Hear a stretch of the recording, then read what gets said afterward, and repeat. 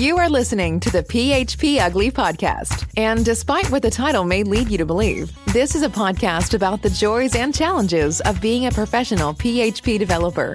Your hosts are three passionate developers who make a living coding and who live stream every week to discuss coding, projects, work, tech, and running a business. And now, here are your hosts, Eric Van Johnson, John Congdon, and Tom Rideout. You're listening to episode 212 of PHP Ugly. I'm your host, Eric Van Johnson. We are a weekly podcast that live streams and sends out to the podcast streams. If you ever are in the mood and you want to catch us live, tune in Thursday nights. We typically start around 9, unless there's a lot of politics going on, and then apparently we start around 9:30. But, just pop in, have a conversation. With me tonight, as always, are my good friends, John Congdon. We record weekly, unless we don't record, and then that goes out the window. We don't talk about that. And my other good friend, Thomas Rideout. Hello. But I just talked about it. I know. But it wasn't. It was fake news. It was not true. There was a recording from last week, so we're really on 213, is what you're telling me? Yeah, we make our own reality now, John. Don't you? All right, now let's not go down that path. Don't pull me in there, man. It's so easy, many things. It really is. Hey, Thomas, I got something for you, brother. Yes. I got it in a box and everything. Check it out. If you saw my Twitter stream, you might have already seen it. I got you an elephant, too. Oh. Yep. It's from sweet. PHP Yorkshire. Yorkshire. Yeah. I saw that you got one. I didn't know you got me one. That's so nice. I got you one, and I got John Expect one. Expect it when the next batch of Patreon gifts go out. So, right, so in 2 years. 3-4 years. Yeah. I send out once a year. Come on. Give me some credit. It's during the election for Trump's third term. I appreciate you guys accommodating my absence last week. My mother had surgery that went very well, but I did have to be out there. There was no two ways about it. So I'm happy to hear you guys were able to carry on the show without me. Oh, wait a minute. You did, you lazy bastards. I needed a break, man. I knew that this week was going to take it out of me. It really has. Trying not to talk about it, but my God, it hasn't taken a minute. Well, I do have some things to say about it. Okay, but let's go. Not political. Pretty sure I made a hard fast rule there, but go ahead. It's not political. Rules are meant to be broken. We've all been watching a lot of these live tracked data displays.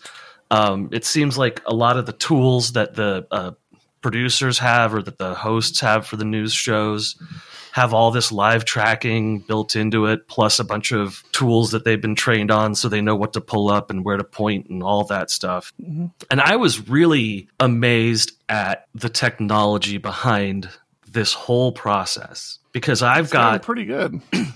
I've got the country map pulled up, and then I can click on each individual state and zoom in, and it tells me which counties are there. And then I can zoom into the county and I can see historical voter information.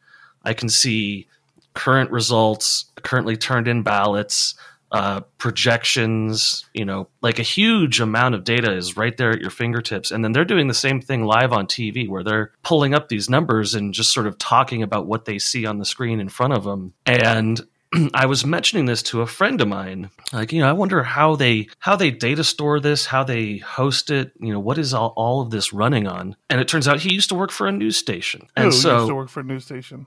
The guy who created it? Oh, okay. And so he told me a bit about how they do it. And basically all of this information is some kind of feed, either RSX or SOAP, from Associated Press. And Associated Press has these run-up practices where they're sending fake data, and they have all of these retraction practices or double count practices, just all of these interesting sort of feeds that you can hook into to test out your system in the lead up to the election. But I tell you, looking at the systems that they had, I don't know if a team of 4 developers could produce something like that in a year. Yeah. I mean, it's pretty impressive. They're extraordinarily complicated systems. I've been watching CNN, and it's their little touchscreen map system is fairly complex. And the training they must go through just for the host to learn how to, like, where to click and get back to things. That's a big difference from, let's say, 12 years ago when they first started doing these touchscreen interfaces and the hosts just didn't, or the anchors just didn't know how to use them. It was a big joke where they'd say, let's go to the giant board, and the giant board behind them, and they'd start tapping on it and nothing would happen. And then they'd go into another corner and this is where the number is. And then the thing they had tapped on the first time pulled up instead of the thing, and it was just a total joke. And they had the hologram anchors who came in, and for some reason back when there was no social distancing they had hologram anchors, but now that no one can be in the same studio at the same time, we don't have hologram anchors. But yeah, it's clear from watching CNN at least that they have spent weeks training on these systems. They spent weeks, because they tap on something and they immediately know what the data they're looking for is and how to represent it back to the camera. It's been very fascinating on a technical level. It's also been fascinating when they realize, I'm on the wrong screen, and know how to get back to where they want to be. Even though they look very similar, they're both like maps of the country. They're like, oh wait, I need to go back here. Right. They haven't been stumbling across the technology at all, and the technology hasn't really stumbled except for that one time that the Associated Press accidentally added a 0 to one of Biden's number counts. Oh, really? Yeah. I didn't see that. That's really bad. You'll see it. All of the accusations right now that you'll see online are like, well, where did 100,000 votes come from all of a sudden? And they're all for Biden? What the hell? And that's because there was a accidental 0. It should have been 1,700 votes, and it was 170,000 votes. And so they retracted that within minutes, but now on the bar graph of the results, there's this super weird looking spike on Biden's counts, and everyone's pointing at it and saying, look, they cheated. Well, speaking of votes and technology and stuff, did you guys happen to catch that tweet? I think it was last week now, of most popular backend frameworks from 2012 to 2019. And it's just like this graph that's moving. I threw it in Trello.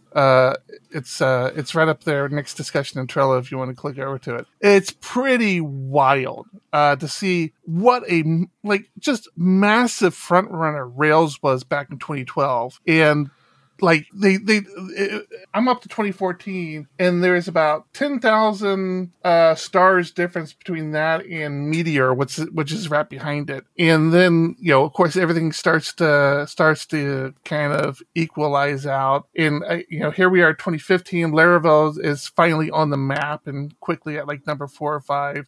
Eventually, Laravel will get to number 1, but Laravel never establishes like the demanding kind of lead that Rails had. I don't know how Rails didn't, looking at this map, or looking at, now these are frameworks, so these aren't, Rails runs on Ruby, so these aren't the underlying language, but it's just amazing to me that PHP frameworks were able to survive that onslaught of Rails in the web, because it was just insane how much Rails usage was out there. And I've told you guys in the past, I dabbled in Rails, and I'm not ashamed of it. It's cool. I barely glanced at it because when I moved from Perl to PHP, and right when I was doing that, a good friend of mine went the Ruby route and was telling me, you have to check out Ruby, you have to check it out. And I had already started down the PHP path, and I just never went over and looked at it. And I guess lucky I didn't, because yeah. Well, that was the thing, is like all the the Laravel people love talking about how they're on top, and it's like, that's not what you should be taking away from this. Like, you should understand that position is, you don't get to keep that forever. They're on top. I think this ends like December 2019, and it's like Laravel Flask, which is a Python framework I've played around with a little bit. Is there? There's a couple others. I don't even remember what all is on there, but there isn't that much differentiating them between one another, and it's just, I don't know. It's like, okay, yeah, it's a great framework. I think it's a good argument of, if you want to have a professional career in Laravel, or professional career as a PHP developer, take up Laravel, because it is a front runner. Those applications are going to need support for a very long time. I know I've upgraded my little microservice up to Laravel 8, and I am feeling Thomas's pain right now. Where come on, every couple of days where you get the bump PR saying, "Hey, it's time to bump these packages." When you have a client that is like, "What's changed? Is it going to break anything back? Is it backwards compatible?" Yeah, and I get that. When you always say, "Well, it's a minor version; it should be backwards compatible," but I've heard all the horror stories with the Laravel, so I'm always afraid. Yeah. It's scary. That's a real thing. Yeah, I know. I agree with you. I think I've established you guys.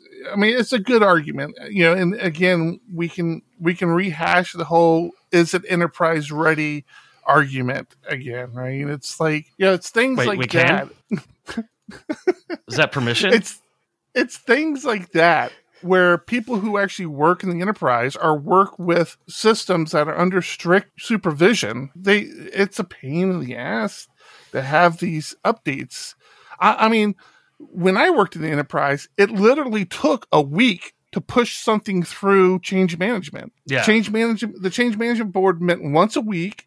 All the developers had to have all their proposals in order, tested, documented to present to change management. Change management would approve it, and then then the operations team had to schedule the moves. This is a process, and it's a painful process. Nobody likes the process, but this is a process you deal with in big companies. And when you're getting peppered with these updates constantly, and it's not only Laravel, right?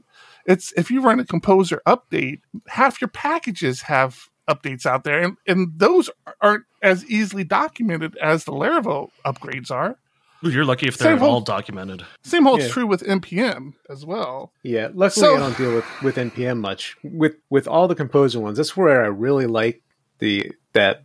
I forget what the bump. What's the package called where it's checking your Composer, your libraries all the time for you on GitHub? I just call them bump PRs because that's what they are. Yeah, the bot. I forget what the bot's called, but yeah, I know what you're talking about. Yeah. So every time one of those comes in, the first thing I do, and I really like, they have a link to go look at the difference on GitHub between the version you're on and the version you're going up to. And I usually am able to scan those usually fairly quickly to see what has changed. Yeah. Well, I don't know. But it is a pain. To me, it's just a pain in the ass. I did a Laravel 8 update on one of my systems this week and was ready to roll it out today and did a Composer update, and I got the newest version of 8 again for this week. Now it's got to go through testing again, and it's... I mean, yeah, I was going to say, I mean, you could always just let things pile up for a month, kind of document it all and then just do it all, but you run into the same problem. Or you can have tests where you cover almost all of your code and pray that covers you with the updates. That's the one thing that I was able to do with this upgrade to 8 was have testing around almost all of my code. I'd love to be able to do that. Yeah. I got to get on the testing bandwagon with you. I'm on it. I agree with you, but I don't practice it. Testing just shows how many more bugs you have. Without testing, we don't have bugs. We have unresolved features. That's right. We only have bugs because we're testing. We shouldn't be testing so much. Yes. I think, again, directly from our administration, less testing, less problems. It's very simple. Stop the testing. Stop it. Oh, man. You guys just couldn't help yourself. Composer 2? Have you tried it yet? Composer 2 yet? Have not. Yes. Have not tried it. It's pretty cool. It's just faster, right? Crazy fast. Faster, better interface, or it's prettier as it's trying to install things. It's prettier. It's prettier output. Yeah, I actually went to upgrade it with Composer Self Update, and it turned out I must have installed Composer through a package on my Linux system, and it wouldn't update that way, which I don't know why, but it just wouldn't. So I need to probably pull that out. should just be sudo composer self update --2. Yeah, I tried. That's what I tried. It wouldn't take because, well, first thing it said self update wasn't even a command. So I'll share that with you. But yeah, I want to get on it. No break. I mean, there's nothing to think about with it, right? It doesn't break anything, does it? Or does it? It does. Oh, it does. Yes. Do share. PSR 0. It no longer supports the old style PSR 0 auto complete or auto finding. Wonder why they removed that. I believe because it was slowing down the total, the general namespace. I think PSR 0 got deprecated, and they're sticking with it and saying we don't want to support something that's deprecated and old, and we don't want to promote its use, and it screws with coding styles. Mm-hmm. So I'm fine with that. Only because I'm not affected by it. I believe that PHP 7.4, I believe PHP 8 doesn't support the PSR 0 namespaces. It has to have a leading slash and all sorts of specific rules. Well, the PSR 0, that auto loading wasn't a PHP thing. So no. PHP can't deprecate it. But the way that PHP resolves namespaces didn't require a leading slash, and PSR 0 didn't require a leading slash, and now it does. Also, PSR 0 has been deprecated for 6 years. So you say it's been a while. It was --2 or just -2? --2. See, mine says command self-update is not defined. Huh, I don't know. Maybe if you do install it through apps. Yeah, I think I'm going to check that right now and see if that's what. Yeah, I think I'd use wget for it. Yeah, probably should. Yeah, it's the normal way. Yeah, that's exactly what I did. I installed it through apt-get, so I'll just roll that out and do it the normal way. I think another change in Composer 2 is that it multi-threads downloading packages. That's one of the reasons why it's faster. Oh, yeah, I heard about that. Yeah, and it's got improved parsing of dependencies and sub-dependencies, so it knows what to get faster as well. John, I want to pick on you a little bit. Well, first thing, I want to congratulate you. You're rocking the System 76 machine now, aren't you? I am. How are you liking it? I like it a lot, for the most part, except for Skype. Skype is garbage. But it was, to be fair, it was garbage on Mac too. But it's very fair, yeah. But Zoom it is better. The only time I use Skype is for the show, man. Well, I actually communicate with a couple people through Skype, but the only place I use audio video is this show. And Zoom is supposed to be making it so that you can use Zoom with OBS, but I don't know if that's actually going to happen. But yeah, I've seen articles where people have made it work, I think, but I think they're making it official. Yeah, you can make it work as basically like you're sharing the screen, where we would all just be on the Zoom call, not as individual feeds that Thomas has use, to manipulate. Yeah, so supposedly they were supposed to. My understanding is that they were going to release it so that you could, but I don't know. I don't know if that's actually. They're probably more focused on schools right now. Let them get through that. They'll figure their next steps, which might be NDI. Yeah. Now, about how much is a System 76 desktop like that? Like $200-$300. Yeah, it ranges. I mean, they have the little like Mac Mini versions that are like $300 or $400 to like the big megas.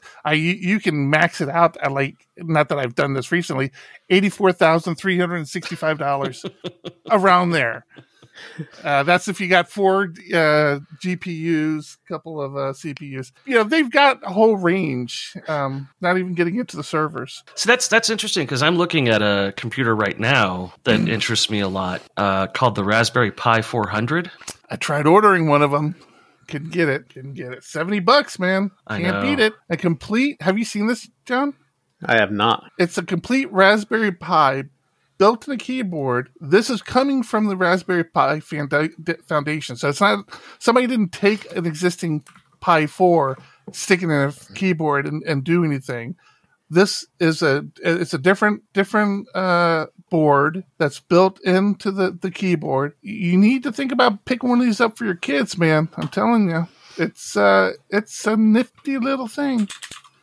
Oh wait, what are you looking at that has a pre-order there, Thomas? Spark Fun. I was trying to go through. I was trying to support. What's the fruit? Adafruit. Adafruit, yeah, Adafruit. Yeah, I try to support her and her company, so I usually order all my raspberry stuff through her, through that company. But they don't have these in, or didn't have them yesterday or today. So, but yeah, they say they're going to have them available in time for Christmas. So I'm on the waiting list. I'm definitely gonna pick one up. I love this sort of thing, but yeah, I think it's cool. I keep mine running. Like, mine is, you can't see it, but mine is behind me. I keep it always running. It actually is running CouchDB that's syncing to other CouchDBs. So I always have a current version of CouchDB. So, like, when I went to Arizona last week, I popped that off, threw it in my bag. I can, thanks to John, I can actually live off that in my iPad if I have to. But I always have a current version of some projects I'm working on that have CouchDB associated with them. I have them syncing to my little Raspberry Pi, and I can just take it with me. I enjoy it. But then you have to remember to take it with you. I mean, I've never had a Raspberry Pi, so I don't know all the benefits of it. It's basically just a Linux PC with a SD card in it, or a micro SD card in it, Ethernet, Wi-Fi, USB 3, and that's it. I tell you, the Pi 4, being able to connect it directly to the iPad, and I have the iPad Pro with one of the nice keyboards, huge game changer. Like, I feel pretty confident if I were to leave with just those two things, I would be fine, even without internet connection. Like, if I couldn't connect to a server or something, I just hook up the Raspberry Pi. I have my Vim, I have my repos, and I just do. I've been thinking about writing a script that will go through all the repos I'm working on and make sure it does pulls down all of the branches every night. I haven't gone that far yet because, quite frankly, haven't been traveling a lot.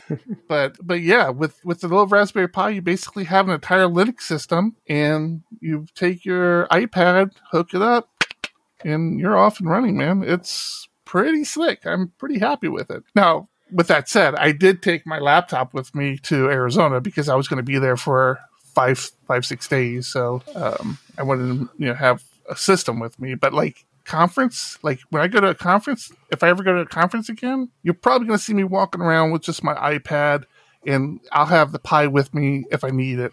But yeah, man, good stuff. Trying to see what what DisplayPort it has, but I'm not seeing that. HDMI. I'm not seeing an HDMI port on there. Oh, it's the micro HDMI. Yes. Oh, okay. I have 4 of those cables because when I was trying to diagnose my broken Raspberry Pi, I believed that was the issue. It was not. But honestly, John, I don't even have it hooked up to display. It's just like a terminal to me. I mean, it's so with. But if you're going to give it to a kid to do something, they're going to want it hooked up to a screen. Yeah, absolutely. And I believe, and like the keyboard for sure. I believe you can hook it up to an iPad as the screen. Right. Well, no, it's not the screen. What I do is through a USB-C cable, my iPad charges my Pi, and then there's you go through a configuration that creates a network connection through the USB cable so that it talks directly to the Pi through the USB cable over SSH. So the Pi itself doesn't need to be on any network or anything. It just communicates through the iPad. I think he's saying for this Pi 400, you could connect it to an iPad as a screen. Yeah, I believe the iPad has an HDMI in mode that you can run it in. What? That's insane. Well, that makes sense because you can use the iPad as a second screen on a Mac. I mean, that's what's it called? Sidecar or something like that. It's a feature built in the OS now. You just say, hey, Sidecar, and it doesn't. The iPad actually doesn't even have to be physically connected. If it's on the same network, it'll work as well. But it's a little laggier that way. But yeah, the iPad definitely has the functionality for that. Yeah, and if not, there's VNC and all sorts of other stuff. Yeah. Yep. All these things to do. So we talked last week about... No, I'm sorry, not last week at all. Last time we spoke, excuse me. That's all right. about I'm on the list. HTTP 3, and we were speculating a lot about what it was, and I hadn't read anything, and you guys hadn't used it at all, and I spent 4 hours reading about HTTP 3 last week, and it's very interesting. What would be interesting about it? So, when we think of HTTP, we think about TCP/IP connections, and we just sort of don't think about TCP/IP anymore past that. HTTP 3 does not use TCP. Really? What? Are you sure? Yes. Because it's all about streams, right? That's the big thing with it. It's all about connection times, floating IP addresses, multiple connections from the same location, multicasting, performance on a per packet basis, error correction or lack thereof, and things like that. So when you read through the history of how we got to HTTP2, things make a lot of sense. Where we didn't have the ability to do SSL, we added SSL. We didn't have the ability to do streaming video, things like that. We added it in. It's using UDP. It is UDP using packages. UDP. More specifically, it's using something called QUIC, QUIK, and QUIC. QUIC. And what they've done is they've reinvented the overhead that's in TCP for UDP connections, so that something can say, I was expecting this packet and didn't get it. Now, in HTTP2, you could accept parts of a file before previous parts of the file had been accepted. So there was this idea that you could multiplex video streams like that. But in practice, it never really worked out. The way that this works is that there is no inherent order to the packets. You just get them when you get them. And the place where this makes the most sense is video streaming, video game streaming, audio streaming, stuff where if a packet blips out, you don't want to buffer the entire video until that packet gets resent and re-accepted. You just want to blip over that pixel that got skipped. You don't care.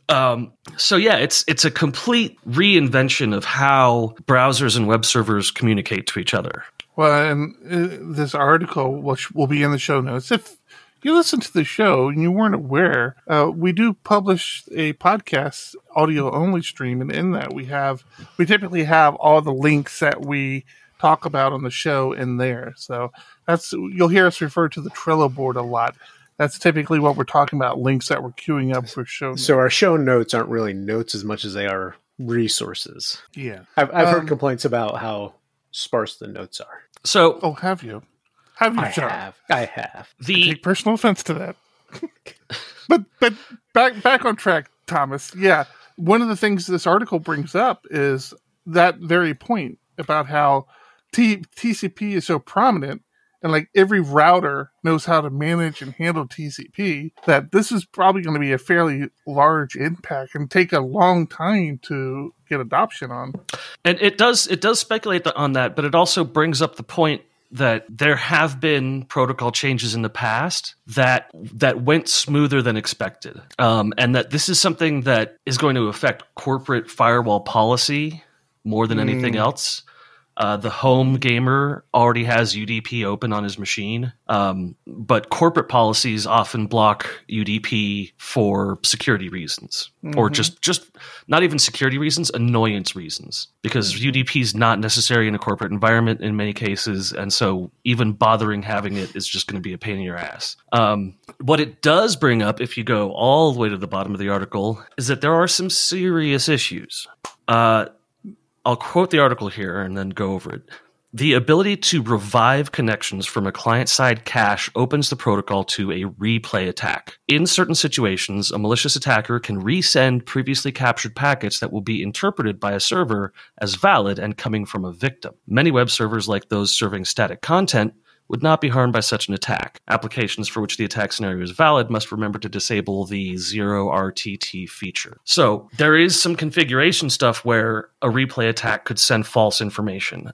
For example, if you were sending a password form reset, I could capture your password reset and then resend it as a replay of just the pure packets, because TCP was doing validation of packet numbering previously, and now the server is responsible for packet numbering. So my guess is we'll see a 3.1 pretty soon that resolves this kind of issue. And by pretty soon, I mean 5 years. But it is a big step for what we consider the internet to be now, which is video games, audio streams, Netflix, Apple TV. That stuff, it was unimagined 15, 20 years ago when we were previously designing these protocols. And now it's the standard. Now it's what we do every day. Most of our data in and out is YouTube videos while we're working, or music.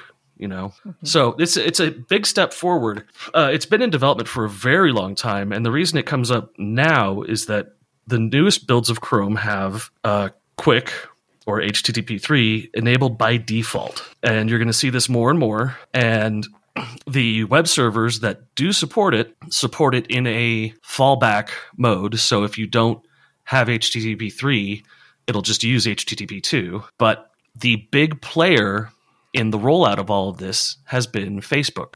For Instagram to be able to cut 30% off of their traffic daily, they save a huge amount of money. Mm-hmm. So they've been pushing it on Instagram through the application on your phone and have been using it without really saying anything. They've just been doing it as testing. So it's been in the wild for a while. People just haven't known it. Interesting. So, Thomas, we talked a little bit about Trello. I noticed you had the new features coming in PHP 8. Do you have anything you want to talk about here? Oh, my God, so much. Is this my show today? Yeah. This is a PHP show. So, yeah, it can be your show. Union types. Previously, that one. Previously, we only supported a variable being one type or any type. Now it can be. For listeners watching the podcast, can you share your browser? Yes, but then my screen stops scrolling, so you have to understand that while I'm doing this, you can't complain that it looks like OBS froze. Thomas OBS froze. All right, go ahead. I won't say anything. I promise. I'll scroll my own screen. So.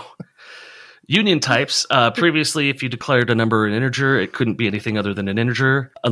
Now you can declare it be an integer or a float or a string. That's a union type. Weak maps, I'm going to skip over because I'm going to get to that later. Value error exceptions. This is a strict mode exception for trying to improperly override a type on a variable. This is part of PHP 8's revamp of exceptions altogether. PHP is taking a new look at how exceptions are thrown and handled and what can be done with them. Allowing variadic argument when overriding functions. Next. What?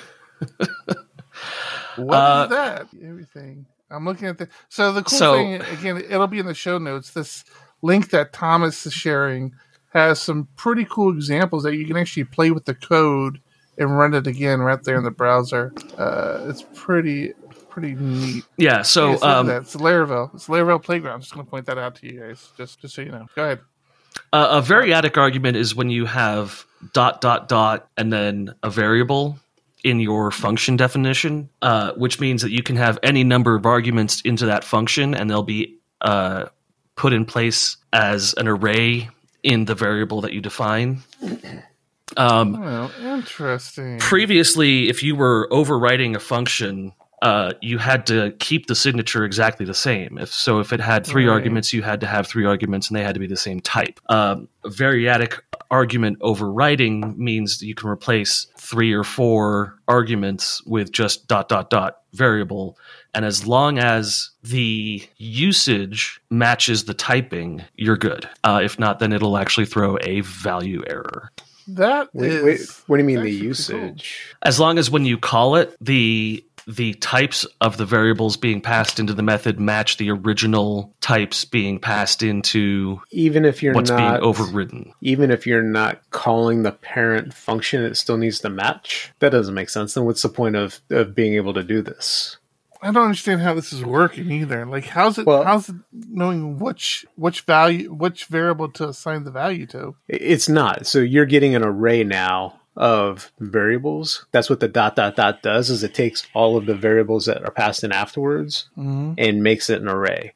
Yes. So and this example, I can't tell you how the type thing works or doesn't work because I don't understand it by how I'm reading it. Yeah, I could see doing this where I've overridden methods in the past where I don't need the last one or two parameters.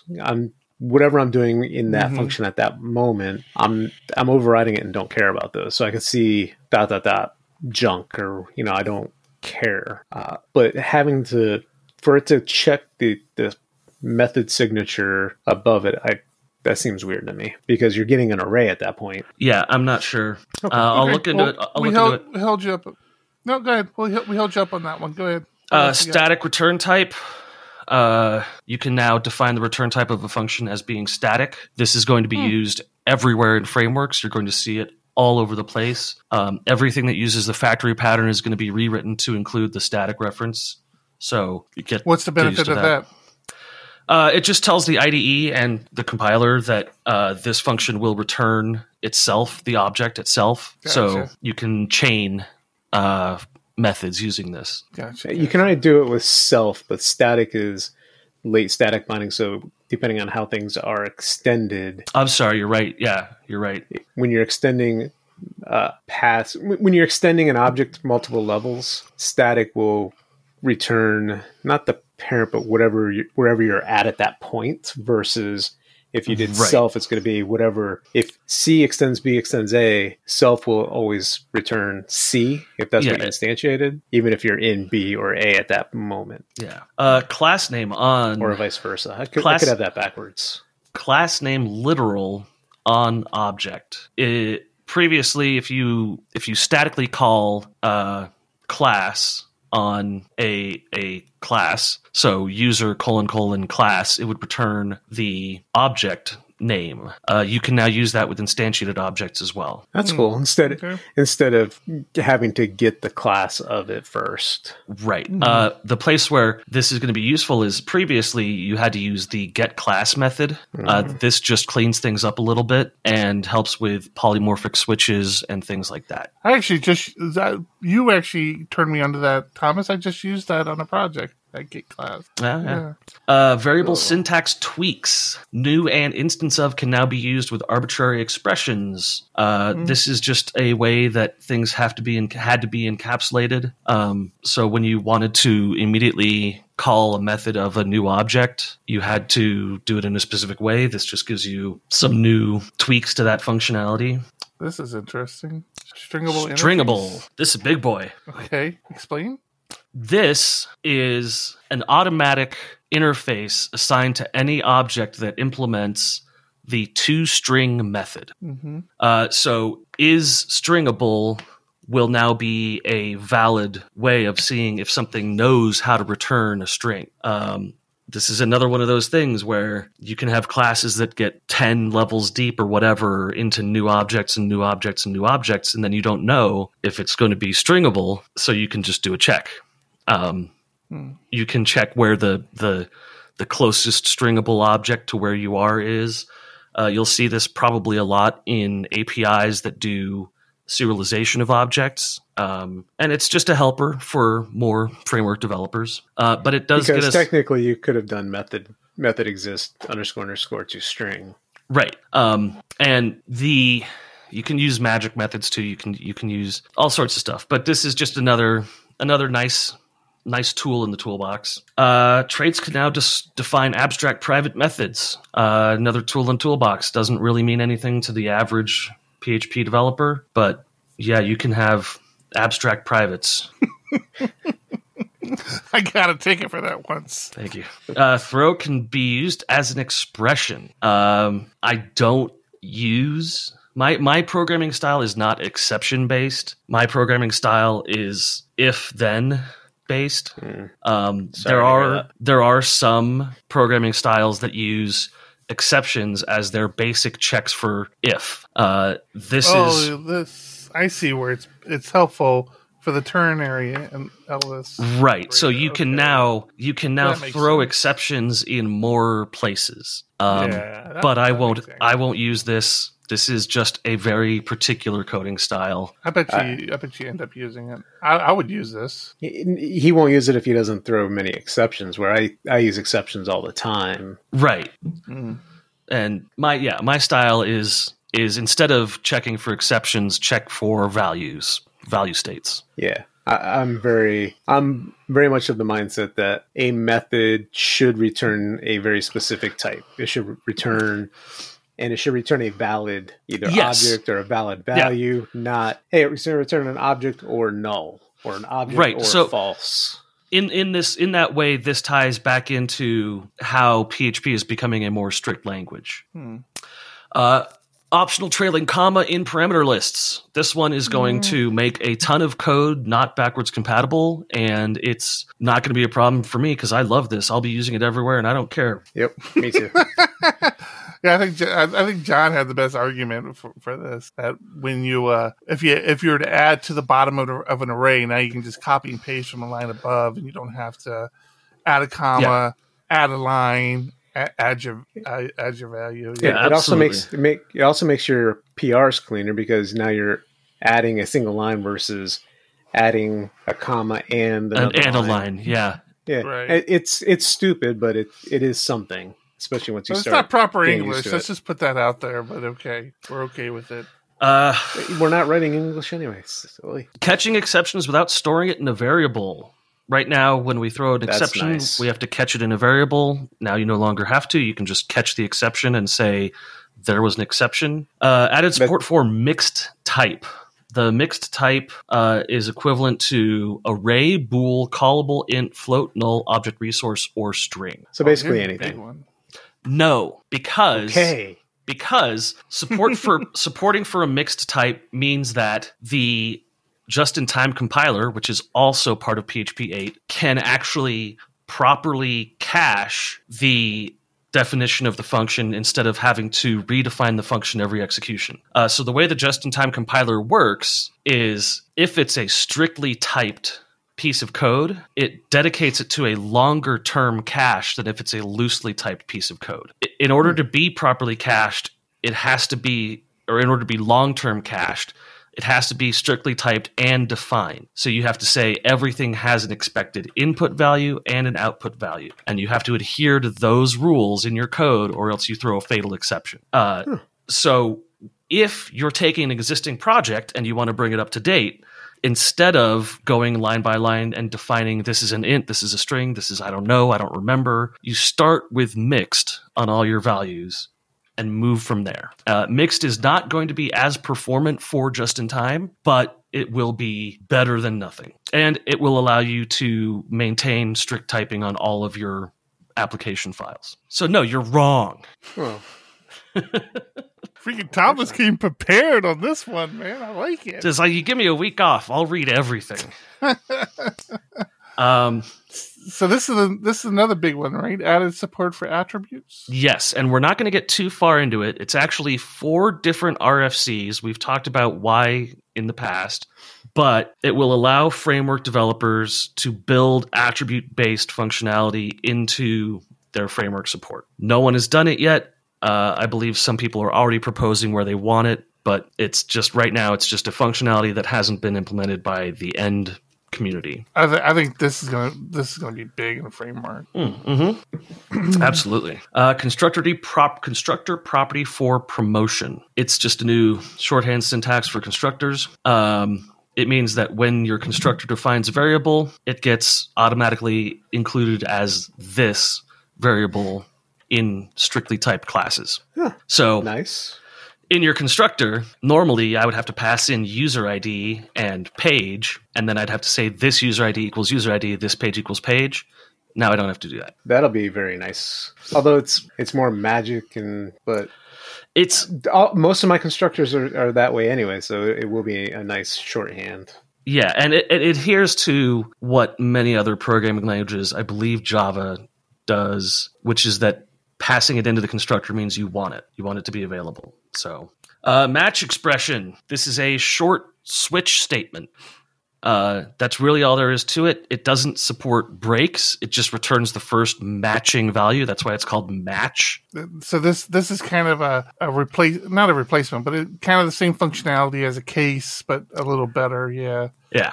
I did see I think you can even do, this example doesn't show it, but I thought I read you even do multiple matches on one line. So like on this one, it could be 0, 1 for foo, and you can actually remove bar. And then if I match 1 now, let me actually try that. I'm gonna try this whole interface now, see if it works. Let me see if that works. If I run that, it should return foo now, and it did. Yeah. So you can actually add multiple matches on one line. So all I did is I did 0. I moved. It was 0 foo, 1 bar, 2 baz. And I just did 0, 1 to foo, and it matched. So it's pretty nifty. So yeah, and that's meant to address that fall through that we talked about in case statements, where you say, "Oh, I want 0 to match," but then actually, I guess that's not the same as a fall through. No, it's not. Yeah. It's you don't have to have those breaks. Yeah. Where if you accidentally forgot a break, you kept running code whether you wanted to or not. But this is also supposed to be much shorter. Where with switch statements, for sure. Yeah, with switch statements, it's you have big blocks of code in there if you want. I like this. I like this site, man. This is fun to play with these things. Yeah. The thing about match, which whether or not you use it, if you use Laravel, you're screwed. How's this? Oh, because we have a match already? Yes, Laravel has a match class, and match is a new reserved keyword. If you are using match in your class names, it will stop working. It's fine. We come out with weekly releases. We'll update that. Yeah. Null safe operator. This is currently highly debated in the internals group, but it is accepted currently in its current state for 8, and it simply allows you to chain objects without worrying about getting a null value. So a reference on null value. This is one of the ones I was confused on. If there is a null value, does it null out that whole? Yes. Like in this scenario, all of country returns null because ISO code is null, right? Yeah. So get address is null. Get address doesn't return anything. Get address would be null too. Yeah. So previously that would have been an error. Yeah, so previously when you called country, it would say trying to call property of non-object. Trying to call you were trying to call country on a null object. Right. Now you can do this. I hate it. It's like bringing the at symbol back to PHP. Yeah, it kind of suppresses the error, right? It does and it doesn't, because without that you would have to say address equals user get address. If address is not null, then country equals address country. If country is not null, then do the get ISO. Oh, I see what you're saying. So yeah, there is a legitimate use case for it, right, where it would return null. Oh, I didn't realize checking that. Each piece of the chain, you're just checking it at the end. Yeah, that's tough. Yeah. So if I go in here and I say return test and run that, will it return test? Shouldn't. It should be null. The whole point is if you would have gotten error calling method country on null or whatever that is, you now just get a null back because you told PHP, I know this might be null. I'm okay with that. Just give me null if this isn't an object. And I can definitely see use cases for this in data stores, but I will be reading further into the intricacies of this for next week. I mean, actually, that's a perfect example, like a get address. If your address is broken up by street, city, state, you can say, okay, give me an address if all these fields are populated. If they're not, then return null. It feels like adding a code smell.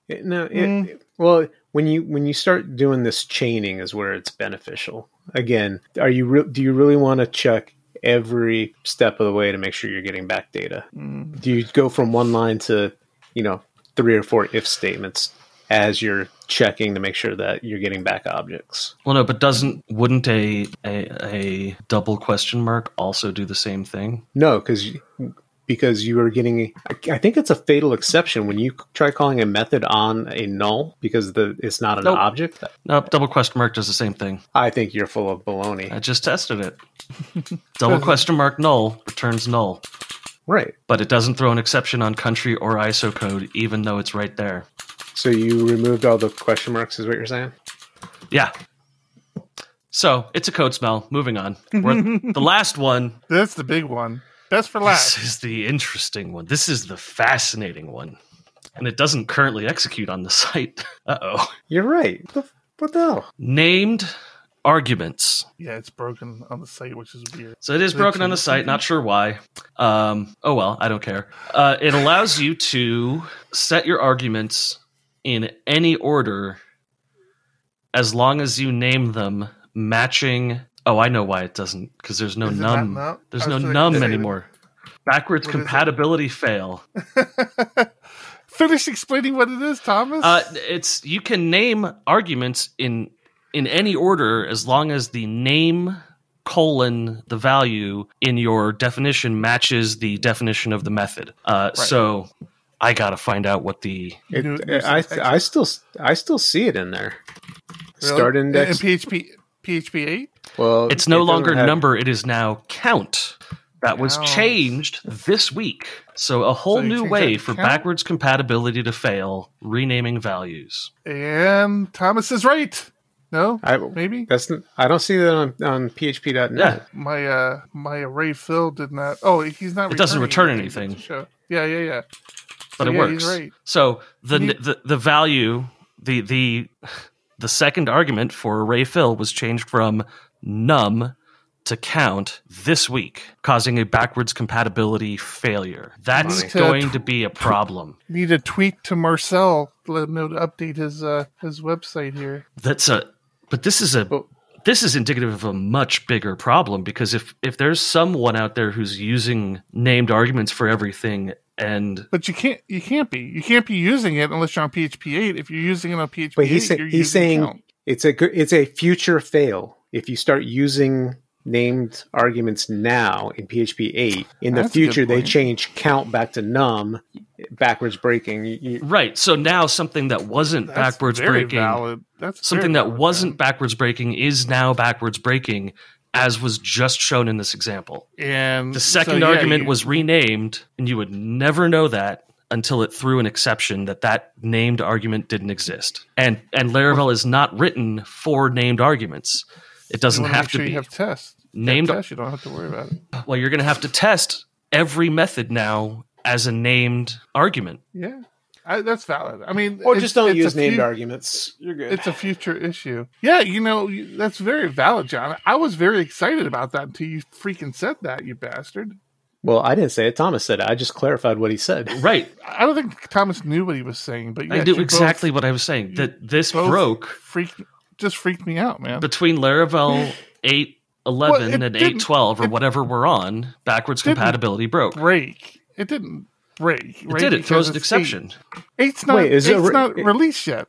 Right, but this is a new thing you have to look out for. This previously would not have thrown an error, and now it does. Right, that's the point. It's not breaking now. It's a possible future break, like John said. Is this is this array fill a Laravel thing or a PHP? Yes, this is a no. PHP has an array. PHP thing. This is a standard 8. Okay, so this must have changed with the latest release of 8 then. That's what I'm confused about, because it's not in the documentation on PHP for array fill. You're looking at 8? I'm just looking at PHP documentation. Yeah, see, if you look at it, that's just up to PHP 7. You've got to look at the documentation for PHP 8. I see. Okay, well, so they must have be here. They must have changed it in the standard. Right. That was my argument. It's not a backwards breaking change. This isn't a Laravel issue then. No, it's not. Definitely not a Laravel issue. It will lead to a new type of backwards breaking compatibility. Exactly. Yes. You and John had the point of if, for example, it is changed in the future and you have used name arguments, you're screwed now. So why would you use name arguments? It does. You can put things in the order that makes sense to you. But it's a risk. But also instead of just having numbers like 0, 100, 50, where you don't know what they are, by putting named arguments in there, it kind of does that for you. But if you use an IDE like PHP Storm, you can have that already anyway, and you're good to go. And you don't inherit the risk. Right. So, yeah, I mean, that's a huge problem for me, man. You guys just ruined what I thought was going to be the coolest feature of PHP 8, and now I'm never going to use it because... I 100% never going to use it now because it means things will break arbitrarily because people aren't paying attention. Mm-hmm. Or think, I called this, a group guide. It should be group guides. And, it's just something simple like that. I'm still confused on the null safe operator. Okay, so I will add that to my research. I will add that to my research list. I think the fact that you're confused is the reason it's currently under a lot of argument in the internals. If John's confused, there are issues. Thomas blew my mind with you can just use the null coalescing already. You don't need the null safe, and it's cleaner. You don't have those weird question marks in the middle of your syntax. Which looks broken, right? Which are backwards compatible breaking as well. Look at that doesn't even look like good code. But I don't know. I felt that same way with the annotation, and it's starting to grow on me finally. So let me research further into it, and we'll get into it next week because I can't believe that. But we're at like an hour and 20. No, we're not 20 minutes yet. Yeah, we took 20 minutes just to get the damn show going. But this was a good deep dive into PHP 8, Thomas. God, thank you. Damn, I did my research. And you skipped over one that you said you were going to go back to, weak maps.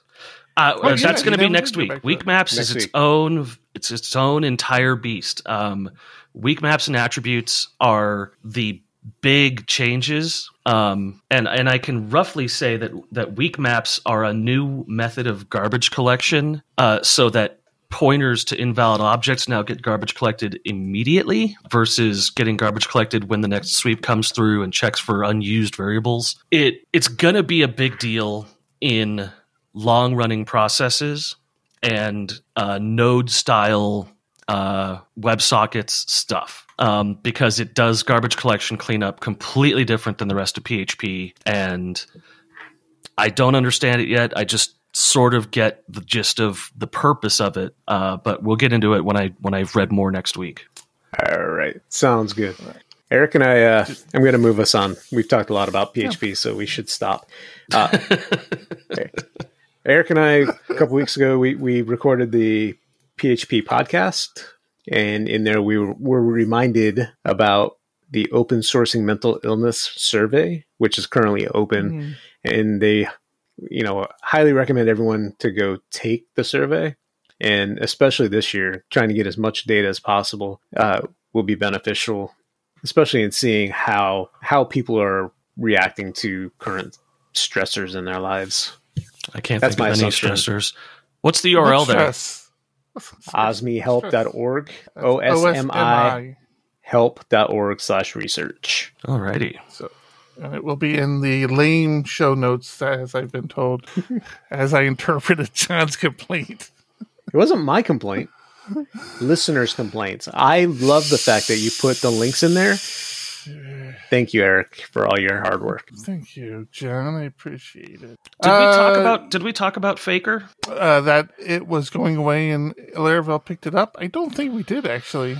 So not Laravel, but Taylor, whatever his name is. Otwell? Yes, Taylor Otwell picked it up personally. In Packagist, it's still marked as abandoned, and it does not have a recommended replacement. But because the namespace on it is just /faker, you can go to github.com/fakerphp/faker, and that is the new, officially supported by Taylor version of Faker. Do you want to give a little backstory? Because we kind of broke that one. I don't know if I have any backstory on that. I know that the guy just considered it done. Yeah, so the maintainer of Faker decided he was done supporting Faker. If you're in the Laravel world, you use Faker pretty heavily. So I use it outside of Laravel all the time. We don't care. There's no outside of Laravel, John. You'll learn to embrace the Laravel way here soon. Don't worry about it. But you use Faker a lot, and the maintainer just basically said, listen, I don't know if he decided that he didn't want to do any more work on it. He didn't have time. I don't know the whole backstory, but he announced that he was stepping away from maintaining Faker. And 168 open pull requests? Holy cow. Popped in there and said he would take it. I just assumed Taylor would put it under Laravel, but I guess not. Interestingly enough, not only did he not put it under Laravel, he ported it directly over, maintaining the current versions as well. So all you have to do is change the endpoint in your Composer JSON and update, and that's it. You don't have to do anything else in your code. Faker will still resolve correctly and be up to the latest version, according to Taylor. So he kept the same namespace too, huh? The namespace was already just /Faker. Oh, okay. So there was nothing to rebrand. So, all right, since we're talking about Taylor, I'm not the biggest fan of the guy, but I got to give the guy credit where credit's deserved.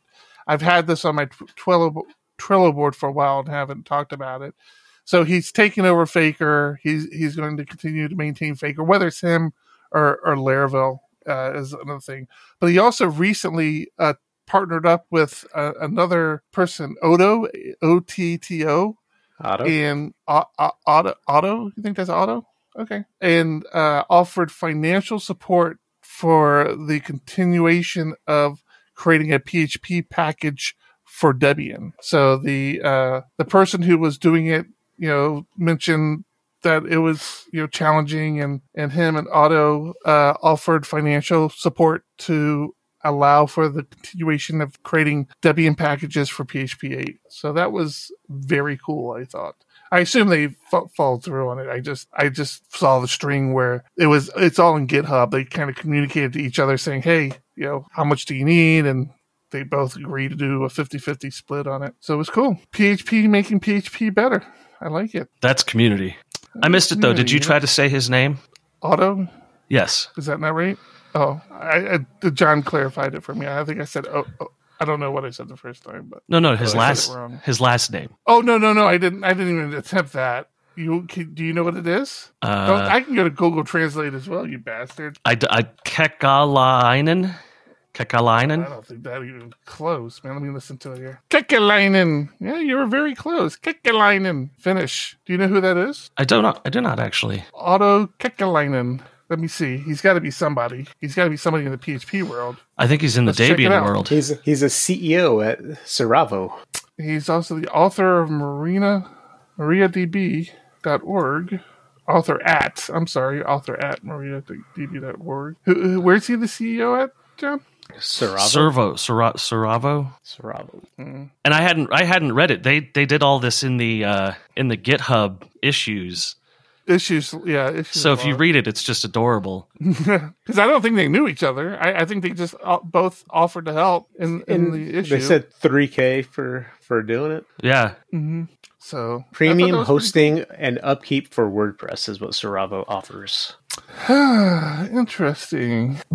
So cool people doing cool things. I like it. Yeah. Gotta like it. Okay, are we done torturing people? No, we're not done torturing people. One last thing.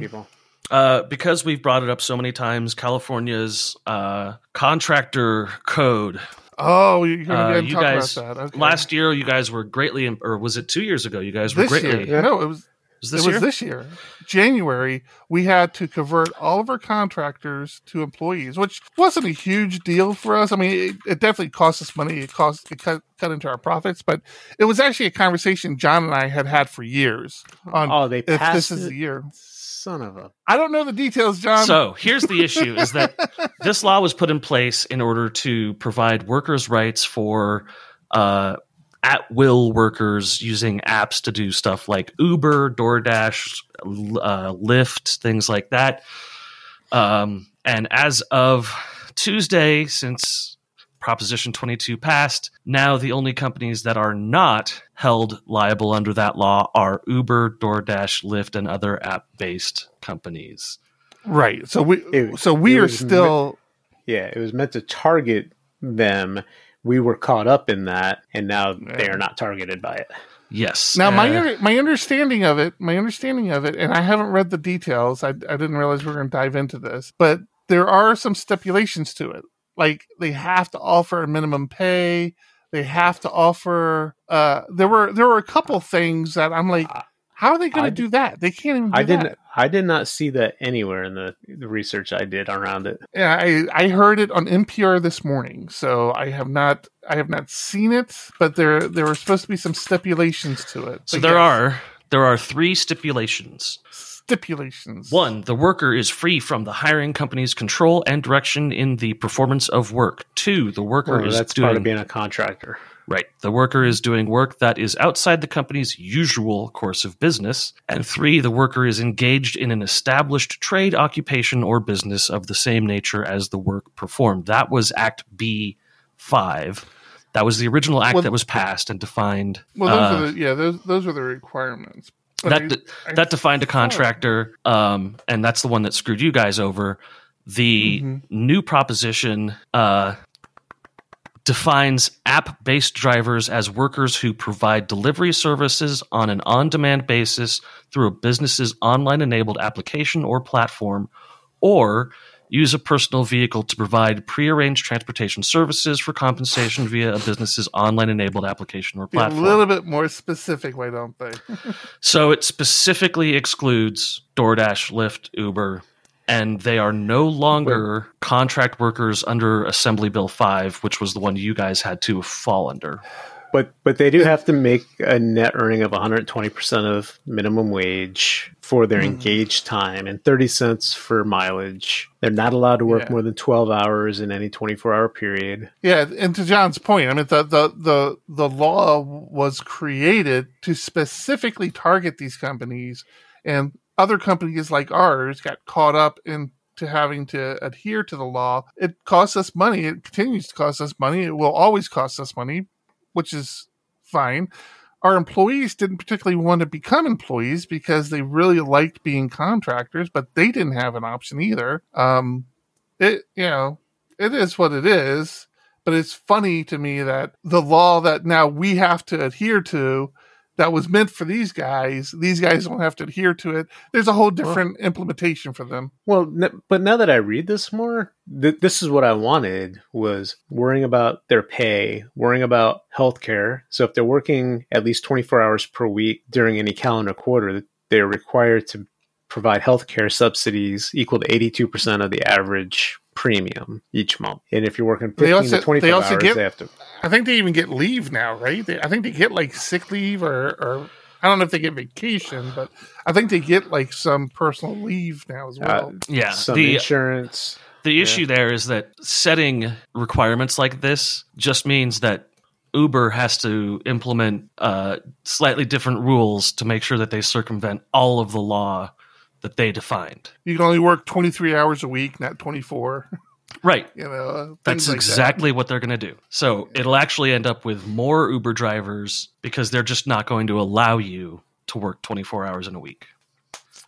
And can you guess how much money was raised by Lyft, Uber, and DoorDash to advertise this in California? I would say $7.8 million. I would say higher. Really? Would you say astronomically higher? I don't know if I'd say astronomically, but I'm going to assume the correct answer is yes. Yes. What?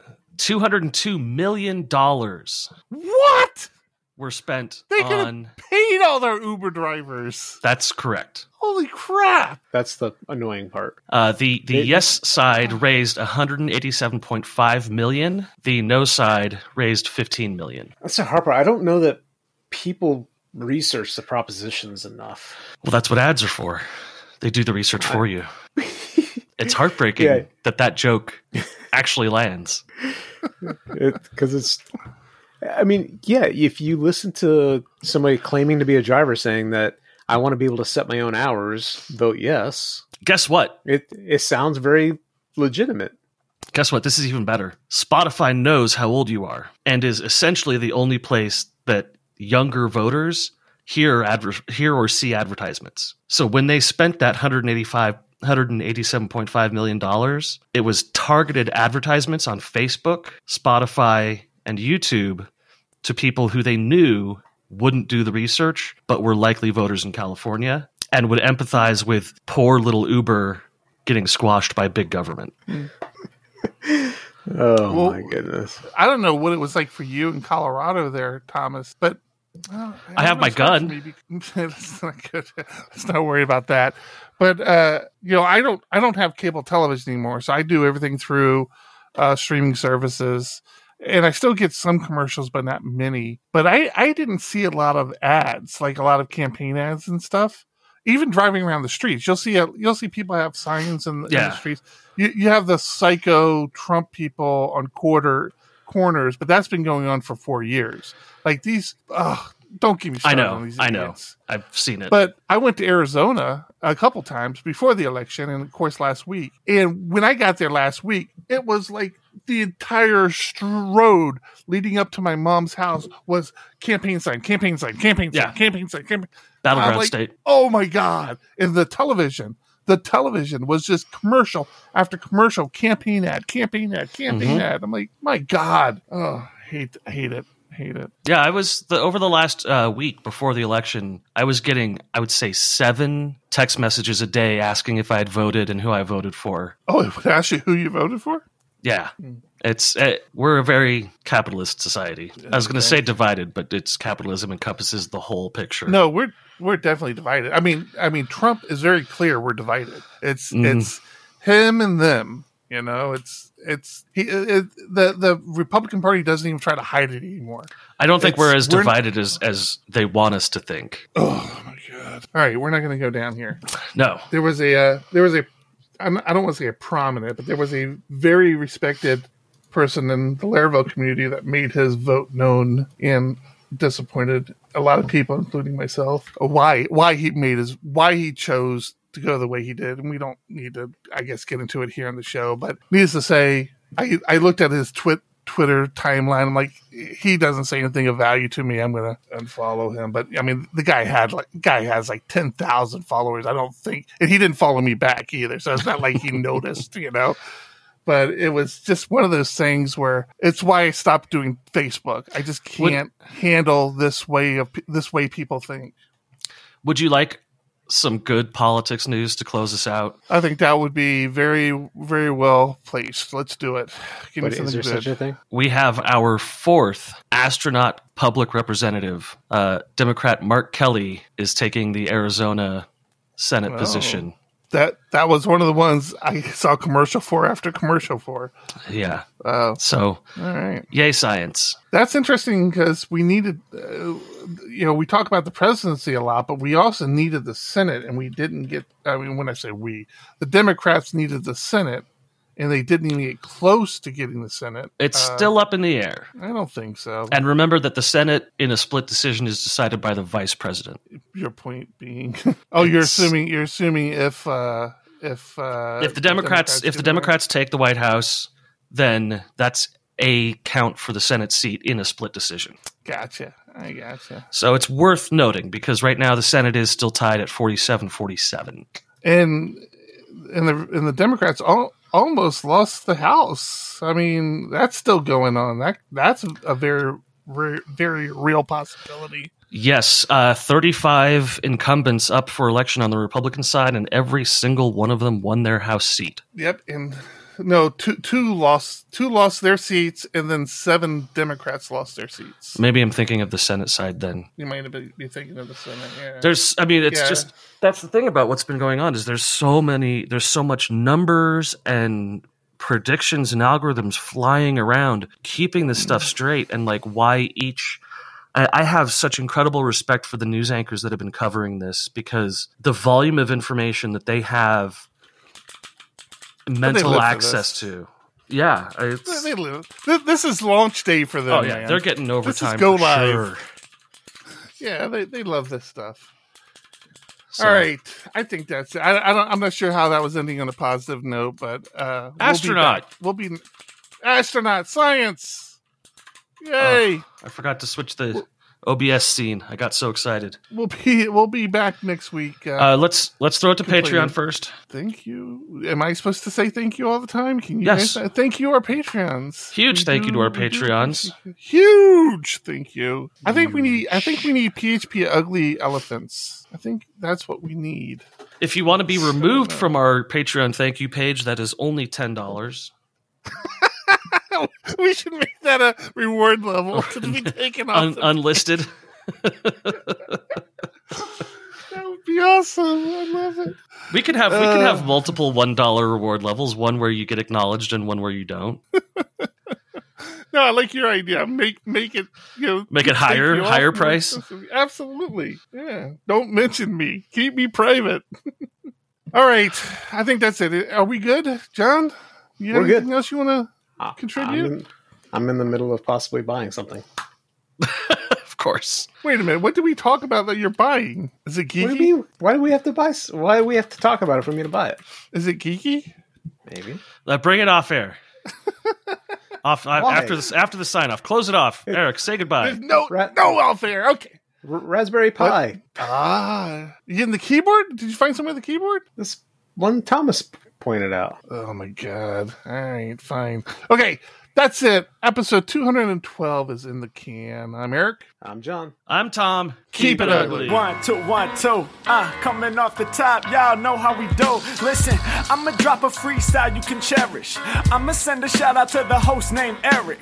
Yo, he's never on some average shit. You know Eric, he stays loud and passionate. I'm about to break it down for y'all with the clever song. Yo, shout the host named Thomas, cause he's never wrong. Yo, shout to John, you know that he's smart and quiet, unlike my freestyles, which cause a riot. I'm about to do it like this, cause the people love me. Shouts out to PHP, the ugly. It's called ugly cause it's not professional, but I'm about to come through and bless it with style. So let's do it when I'm spitting, I perfume the room. Yo, the segment of the show is called Doom and Gloom. That came from Thomas. Yeah, can nobody go beyond this? I get the mic and then I'm about to keep it like a promise. Yeah, and y'all know we fill them up with anguish. We talking about the PHP, the programming language. About to break it down, no exaggeration. What do y'all do for a living? Web applications. Okay, I can dig it. My words spray tight. They getting together on the Thursday nights. Yeah, when it comes to rhyming, you can call me the new dude. I spew true lyrics while y'all broadcast on YouTube. So let's get it. You know my lyrics are major. All up in the comments, they got plenty of haters, but they doing what they doing. Keep it ugly. We ending every show with the saying it's lovely. Let's go. Yeah, come on.